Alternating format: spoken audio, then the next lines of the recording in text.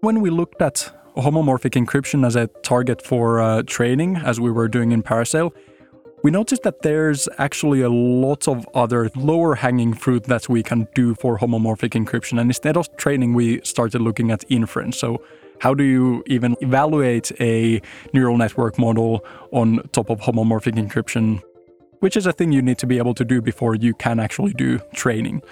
So what Chet is doing is it is building a compiler for homomorphic encryption that automates many of these concerns that we would otherwise have to deal with by hand. You're listening to the Microsoft Research Podcast, a show that brings you closer to the cutting edge of technology research and the scientists behind it. I'm your host, Gretchen Huizinga. As computing moves to the cloud, there's an increasing need for privacy in AI. In an ideal world, users would have the ability to compute on encrypted data without sacrificing performance. Enter Dr. Ali Sarakivi, a postdoctoral researcher in the RISE group at MSR. He, along with a stellar group of cross-disciplinary colleagues, are bridging the gap with Chet, a compiler and runtime for homomorphic evaluation of tensor programs that keeps data private while making the complexities of homomorphic encryption schemes opaque to users. On today's podcast, Dr. Sarakivi tells us all about Chet, gives us an overview of some of his other projects, including Parasail, a novel approach to parallelizing seemingly sequential applications, and tells us how a series of unconventional educational experiences shaped his view of himself and his career as a researcher. That and much more on this episode of the Microsoft Research Podcast.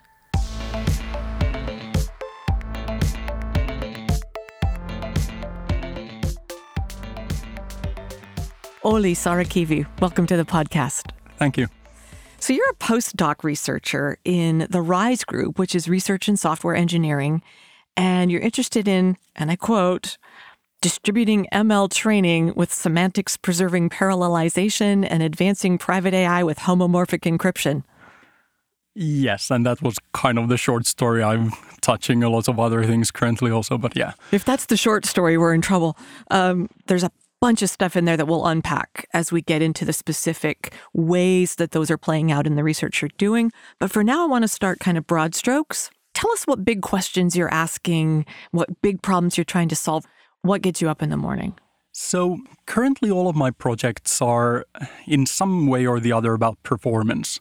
And it's not just about looking at a specific application and figuring out what's the best way to get this to run fast. It's about finding ways to make performance accessible to developers. And there was that privacy-preserving thing. There Right. we're looking at making homomorphic encryption, which is a technique for preserving privacy, more accessible while giving them a good performance when doing that. Okay. So let's go in a little bit further on that, because I've had several of your colleagues in RISE on the podcast, some of my favorite people at MSR, and they're working on problems that I care a lot about in terms of testing and verification in software, which I know you've had a lot of experience in those areas as well. But your most recent work has shifted to the thing you just mentioned, performance. And so I want to know what you mean by that and what prompted the pivot from your interest in testing and verification to performance. Yeah, it is a very broad term. So indeed, my background is in program analysis topics like symbolic execution, software verification, that kind of stuff. But it was actually when I came to Microsoft, we worked on this project for optimizing stream processing programs. And here it's actually turned out that the same techniques that we used for analyzing programs for safety also work for analyzing programs for applying optimizations. So performance really is about performance as it's unlocked by powerful compiler analysis. And I think these kinds of topics are becoming more and more important as the computing landscape gets more and more heterogeneous. We're getting GPUs and FPGAs and all kinds of accelerators. And these are hard to use. And really, we need to start thinking about these problems in a very domain-specific way, or what are the specific constraints of what are we compiling to. And it's a thing that you can make more accessible to a user if you can provide like good abstractions on top of it through powerful compiler optimizations. Right. The homomorphic encryption libraries that we're using are getting implementations on top of GPUs and FPGAs. On a very high level, it looks a lot like one of these accelerators. You get things like a very constrained programming model, weird performance constraints, and all of these kind of low-level details that a typical developer has a hard time grappling with. And this is the part where building a good compiler for it can help, in the same way that having a good compiler helps target a GPU if you don't have to write the lowest level of code and you can use a bit of a higher level language. So that's kind of what we want to do for homomorphic encryption, which is kind of just another target in the landscape of heterogeneous computing. Let's talk about that developer right now. Every researcher has a reason, usually in the form of a group of people, for the work they're doing. So is that how you would define your target audience as developers? Who are or who do you think will be the main beneficiaries of the work you're doing? So for the work we're doing with homomorphic encryption, it is definitely developers in some specific domain. Let's say you're a developer working for a bank and you want to increase your privacy by adopting homomorphic encryption. Now, the thing is that that developer probably will not be a cryptographer who's like intimately familiar with all the details of homomorphic encryption, but they have all of this domain-specific knowledge for their own domain. Sure. And now we want to enable them to effectively use tools from homomorphic encryption in their own domain without burdening them with all of the crypto-specific details. So they can be using the tools but not being experts in the science behind the tools. Yeah, and that's really the aim of any compiler project. Yeah. Like for traditional program, it's that you don't want to force people to use assembly for their coding and instead use, I don't know, C# or something. Well, let's talk about stream processing for a minute, because I want to land on a couple of other big projects that you're involved in that are really cool. But this area of efficient stream processing is something that you've done a lot of work in. Give us an overview of the high points of what you're doing in this area. What are the technical underpinnings, motivation, rationale, and what do you hope the outcomes will be? So this is work that I did during my 2 internships at Microsoft Research before I became a postdoc. So again, the point here is to make performance accessible without having to kind of go in and do all the low-level details yourself. So the idea here is that in these stream processing applications, like let's say you want to parse a log file and then do some kind of processing on the things you've parsed out of it, and maybe then do a query on top of that and then encode your data and then write it back to disk. So you have kind of like many stages when you process input into output. And a nice way to write these kinds of programs is to write it as separate stages. Right. It can actually happen that that's not the best way to do it for performance. One reason is that if you write it as separate stages, you typically get some kind of buffering in between the stages. Sometimes buffering is good, but typically you would get kind of excessive buffering if you just write it in these small stages that you compose together.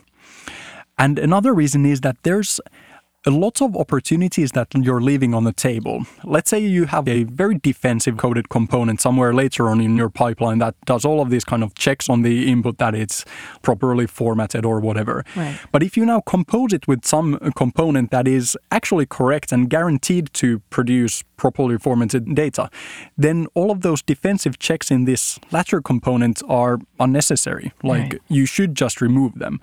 But having the developer remove them by hand it's a lot of work, and then your code becomes less modular.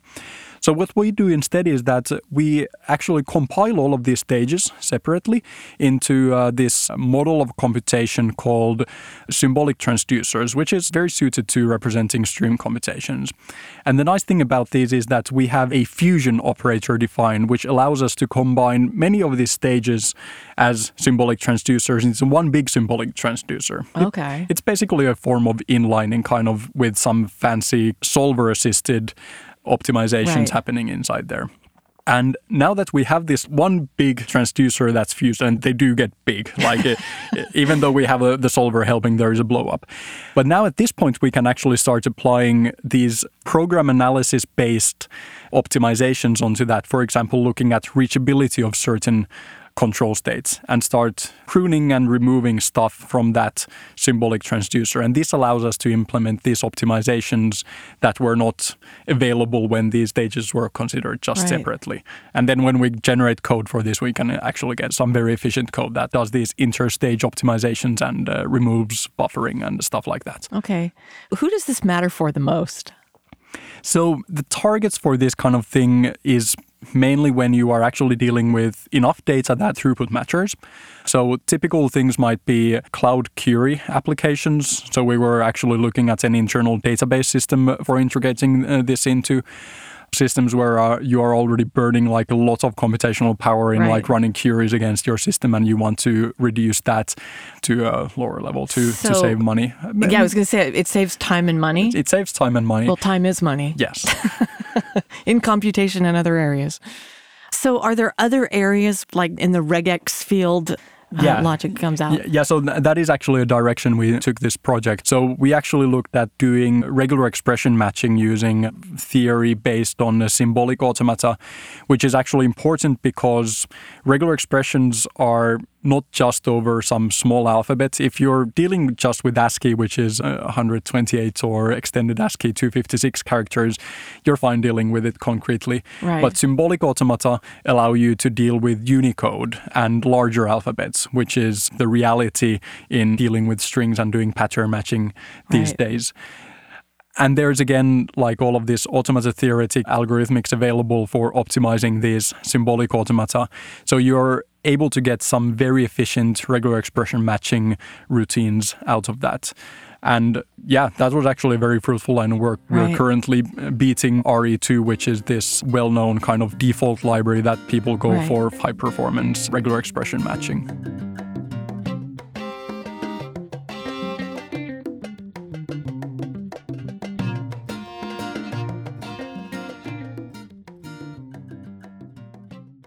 Well, let's talk about another cool project you've been a part of called Parasail.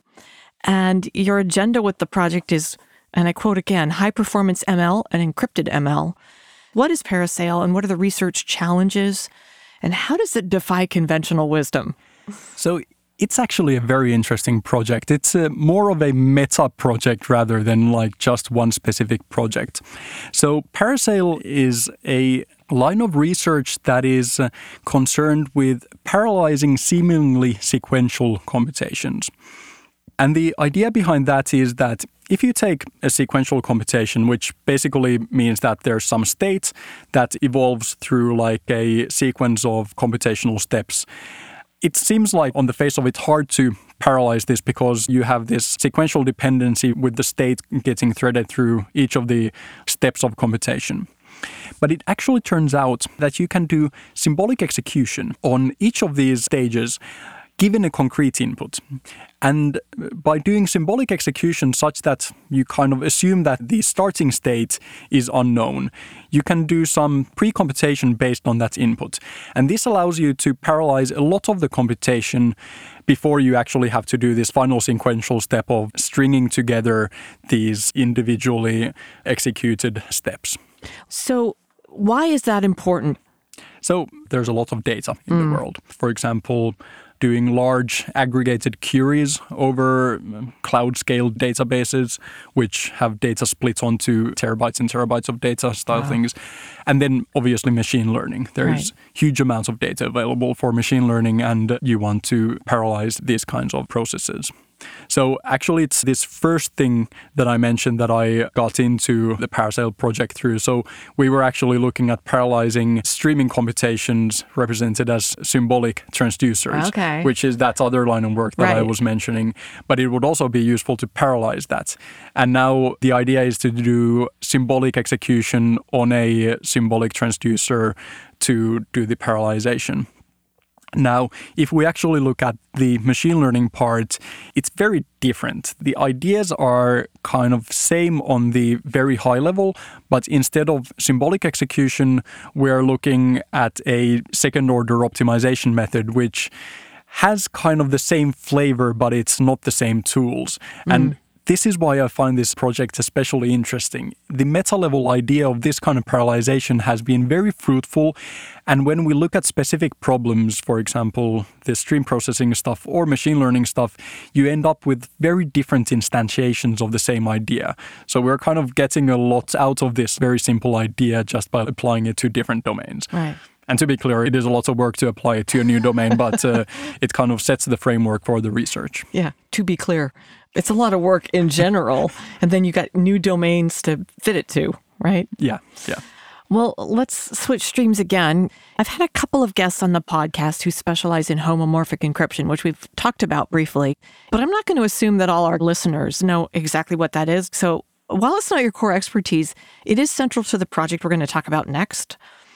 Give us a quick remedial course on homomorphic encryption and how it works, including the difference between so-called regular homomorphic encryption and this flavor that you're working with called fully homomorphic encryption. Yeah. So it actually turns out that many existing encryption schemes are slightly homomorphic with respect to some operations. So let's take as an example RSA, which is a commonly used encryption scheme. So it has the property that if you encrypt an integer A using RSA and you get a ciphertext for A, and then you encrypt an integer B also with RSA. So now you have two ciphertexts. Right. So you can multiply these two ciphertexts together.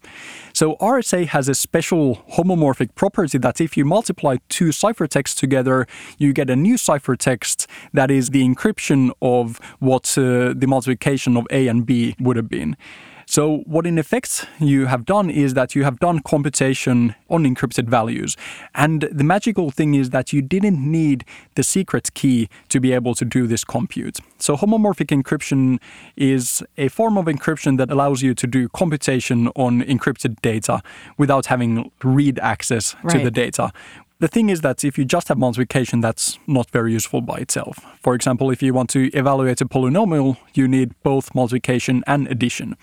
And that is actually the hard part for the cryptographers to arrive at. There's a lot of examples of encryption schemes that give you either addition or multiplication, but an encryption scheme that gives you both is a relatively new thing. So the first homomorphic encryption scheme that supported both operations and could be called fully homomorphic was introduced 10 years ago. And the encryption schemes have come a long way since then. So now we have encryption schemes that support both addition and multiplication of encrypted integers. The thing is that it is still a bit slower than normal computation, but the great thing about it is that it gives you a trust model that really nothing else can. So with homomorphic encryption, you keep the secret key, you don't give it to anyone, and you only have to trust the math, basically. I want to do a little bit of a detour and bring the issue of privacy front and center, because good artificial intelligence requires data, and a great deal of data is stuff that we gather from what we do on the internet or put in the cloud. And without certain safeguards like homomorphic encryption, generally things are not private, right? Yeah, that's true. So there's an urgent need, in my mind at least, for a new paradigm, and this is what people are calling private AI. What is private AI and how can it help us? So private AI is actually a very broad term, and it is very broad because there are lots of very different kinds of privacy concerns. So if we take, for example, homomorphic encryption, what homomorphic encryption allows you to do is you can make some parts of your data encrypted. So as a privacy concern, it addresses the concern of your data being leaked as you hand it off to someone else. Right. So if you encrypt it with homomorphic encryption instead and you can do your AI on the encrypted data, then you've kind of plugged that one hole. But now there's other kinds of privacy concerns. For example, let's say someone uses your data as a part of their training set for training their machine learning model. Now, even if your data doesn't get leaked, it gets somehow integrated into like a part of the model that's getting trained, because that's what training means. It has to learn something about your data. But you wouldn't want someone to be able to fully reconstruct your data just by looking at that model. And this is a form of privacy that is addressed by something called differential privacy. And as a technique, this is completely orthogonal to homomorphic encryption, and it addresses a concern that is very orthogonal to what homomorphic encryption can address. Right. So I think for private AI, the goal should be to, first off, look at what kind of privacy problems there are in AI and provide education to users, because the problem is that users don't even realize what kinds of privacy problems there can be. And now, if you've identified the problems, then obviously we should also find the solutions for them. We gotta fix it. But the education aspect is actually very important for private AI. Right. Making people realize what are the actual implications of giving out their data or using it in training. Okay, well, let's talk about Chet now. Not the guy who works in men's suits at Nordstrom, but the, and I quote, optimizing compiler for fully homomorphic neural network inferencing. Again, a mouthful. I love it. And alternately, you call it an optimizing compiler for practical and interactive private AI. It's a tool stack for cloud inference on private data. Give us a virtual Earth 3D view of Chet and unpack the stack for us. Yeah, so this is actually a project that got started with this parasail research that I was talking about previously. So it actually turns out that doing parallelization helps with homomorphic encryption, because homomorphic encryption behaves better with parallel computations than serial computations. So this is how we got into working with homomorphic encryption in the first place. Then when we looked at homomorphic encryption as a target for training, as we were doing in Parasail, we noticed that there's actually a lot of other lower hanging fruit that we can do for homomorphic encryption. And instead of training, we started looking at inference. So how do you even evaluate a neural network model on top of homomorphic encryption? Right. Which is a thing you need to be able to do before you can actually do training. So what Chet is doing is it is building a compiler for homomorphic encryption that automates many of these concerns that we would otherwise have to deal with by hand. Right. For example, it selects encryption parameters automatically based on the program you want to run. And now it turns out that neural network inferencing is actually something that maps well onto the capabilities of homomorphic encryption. So it's a very attractive application to look at. Okay, so let's back up just a little bit and say, does Chet stand for something? A compiler for homomorphic encryption? Yes. So the T is coming from tensors. So it's a compiler for homomorphic evaluation of tensor programs, which is kind of like a more programming language flavored term for neural networks. So I've seen posters and decks and explanations, and it's super technical. It sounds easy when you say automating it.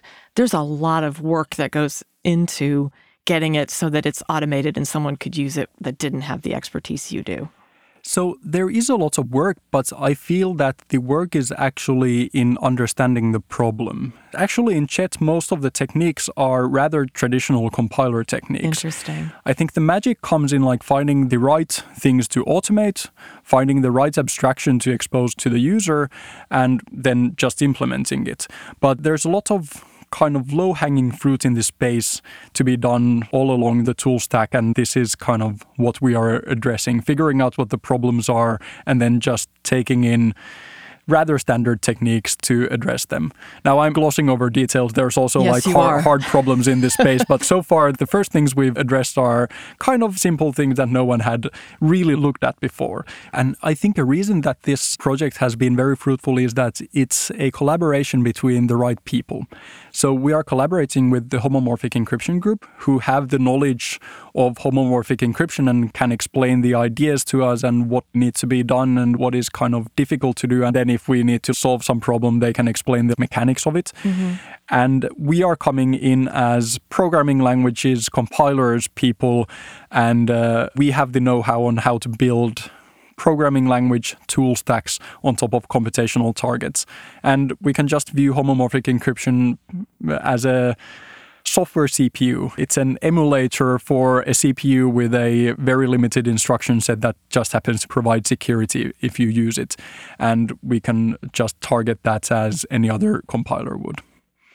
How do you feel when you are working with other people with different expertise and you start to get what they're doing? I'm sensing, like you said, this project informed this project. And, it turns out that this helps that. And I see this flow of research and discovery, but it's pulling from different disciplines and maybe applying a lens to a problem that you didn't before, and then it expands your own horizons. Yes, definitely. It has been a lot of learning. So just as an anecdote, when I came to Microsoft Research for my postdoc, I had no experience on machine learning or homomorphic encryption previously. I started out with a project Chet that was doing machine learning on top of homomorphic encryption. So it was combining two applications areas, both on the compiler front and the backend that I had no experience with. But the key part is that I had knowledge about programming language techniques there in the middle, and that's allowed me to be effective in this area. So there was kind of a relative advantage for me working on this problem, but it was also a lot of learning. And now do you feel like you know just enough about those other areas to be dangerous? Yes, I would say so. I would only be dangerous at a cocktail party where I could say homomorphic encryption, and some people would think I'm way smarter than I am. Yeah, saying those words at a cocktail party really kills the mood.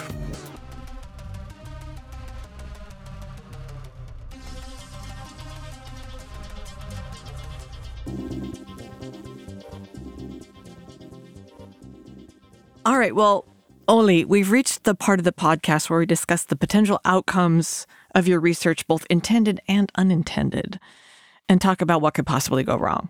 Is there anything about your work that, quote unquote, keeps you up at night? Anything that concerns you that we ought to be thinking about, or that we hope you're thinking about? Yes. So most of my projects are rather safe. I cannot see how they would go horribly wrong. But obviously the homomorphic encryption part could go horribly wrong. Since we are building a compiler for targeting homomorphic encryption, it places a lot of responsibility on us to actually get it right. Right. Now, homomorphic encryption is a thing that is relatively easy to use in a safe way, meaning that most of the mistakes you make will not actually leak user data. They'll make it return garbage, which is kind of a nice property. But there's a few things that we still need to be careful with. For example, we need to be careful to select correct encryption parameters. So that is something we've put a lot of thought into. And there's also a defense in depth kind of perspective here. So Chet selects encryption parameters, and then Seal, which is Microsoft's homomorphic encryption library, checks that those have been selected correctly. So there's kind of two stages in that. Another thing that is important in this space is open sourcing. So the Seal encryption library is actually currently open source. It's available on GitHub. And we are in the process of open sourcing Chet. And really, in this kind of a space where people are really concerned about their privacy, these kinds of projects really need to be open sourced. There's no other way about it. It really just buys trust. If someone is going to use it, they should be able to see what it does. Well, tell us a little bit about your personal story or your journey from Finland to Redmond. What got a young Olli Sarakivi in Helsinki interested in computer research, and how did he end up at Microsoft Research? So I actually started out studying physics. So I did a year of that and noticed that it was not for me. I think the main reason was that I wasn't actually very interested in the day-to-day of doing physics, but I was interested in the day-to-day of doing computer science, which is programming, and I enjoyed the process of it. So that's what really the early driving factor into going deeper into computer science. Then I worked with a professor, Keijo Helenko, who had an extensive background on model checking, and that's how I got into this testing and software verification stuff. And in the field of testing and verification, Microsoft Research is the best in the world. It has a significant selection of the best people in the world, specifically in the RISE group in this field. So you couldn't not be aware of Microsoft Research when working in this area. And I think the biggest thing that struck me about the papers I was reading coming out of Microsoft Research was the access to important problems. So inside Microsoft, there's obviously lots of software getting written. So the field of program analysis just has a lot of material to work on. And that is so important. So working at a company like Microsoft is really an advantage. So that's why I wanted to get into Microsoft Research. Right. And now having gotten into it, don't want to leave. It's amazing. Like you work with such great people. I love it. So what was your educational background? Where did you go to school and how did you, wander across the pond, as it were? So that's actually an interesting question. I started out school in India. Whoa. Which I hadn't mentioned before. No, you didn't. And the school in India was an American school, the American Embassy School, which is a very interesting school. It's basically like a piece of America just transplanted into the middle of New Delhi. And on the first day going to school there, I did not know a word of English. So I was just kind of thrown into the deep end, basically. But that gave me a great background in English, and I think that has actually helped me a lot as a researcher because you have to communicate so much. Research is like all about communication, so having a strong grasp of the language has helped me. So I'm intrigued now. How did you go from Finland to India to an American school? Was there some family connection or? Yeah, so it was actually my father who was a engineer/manager at Nokia, and he got sent on an assignment to India to set up the business there. So that was only 2 years of my childhood. Then I came back to Finland and went to university there. Yeah. So all of my university schooling has been in Finland, including your PhD. Yes. And then the internships were what brought you here? Yeah, so I managed to get an internship during my PhD studies, and apparently it went well, so I managed to get another, and then they finally hired me on as a postdoc, so yeah. Well, actually, the question I was going to ask you about what one interesting trait has helped you in your career as a researcher, that little tidbit about an American school in India from a Finnish guy is pretty close to the funniest thing I've heard. But is there anything else that you have, like some tidbit that we couldn't find about you on a web search that has actually influenced your career as a researcher? Yeah, I actually went to boarding school for my high school, but it was a strange kind of boarding school. It was a STEM-focused boarding school in the middle of the Finnish countryside, like no civilization for kilometers around it. Takes in 20 students a year, and everyone's a nerd, basically. And that was the first place where I realized that there's lots of people who are a lot smarter than me. So I was like mediocre in that school, which I think was an important formative experience as a researcher. It teaches like intellectual humility, which I think is a good trait to have. Yes, it is. So 20 kids? 20 kids a year, yeah. And how were you selected? There was a selection process. You had to take a test, basically like high school level math. I think they also select people a lot due to personality. Like they need to find 20 kids that can actually live in a boarding school, going home only every second weekend. Right. So personal character and, get along ability. People who fit into the group well. Yeah. So would you say prior to that you thought you were the smartest kid on the planet? Yeah. So in the grades before that, there was like maybe one kid who kind of rivaled me. So I think that's a typical experience for many people going into research early on. And I think it's important to get fast into the stage where you're not the smartest person in the room. As we close, I want to give you the last word. So here's your chance to say anything you want by way of advice or inspiration or maybe wisdom or warning to our listeners, many of whom are in somewhere close to where you are on your career path, maybe a little bit behind. What would you say to emerging researchers who might be interested in following your footsteps? Well, as you've heard now, I've touched many topics in my research, but I think one thing that has helped me in each of these topics is working on a project that someone actually cares about, that there is some user that you can picture in your mind that you can sympathize with and you can like think of what their problems are. It changes the research question from what tricky problem could I solve into more of like what tricky problem do I need to solve for this specific application that I'm looking at. And it just makes going deep into the research problem so much easier because you can just imagine your problem and look at what the problems to solve are. And it also makes writing papers easier. Your motivation section comes for free when you have actual motivation. So I would really encourage people to do the work of defining their problem well and finding a problem that is actually well motivated. And for sure, it is work to do that. You could just take the first hard problem that comes along, but not all hard problems are actually useful problems to solve. Olli Sarakivi, thank you so much for coming in. Thank you very much.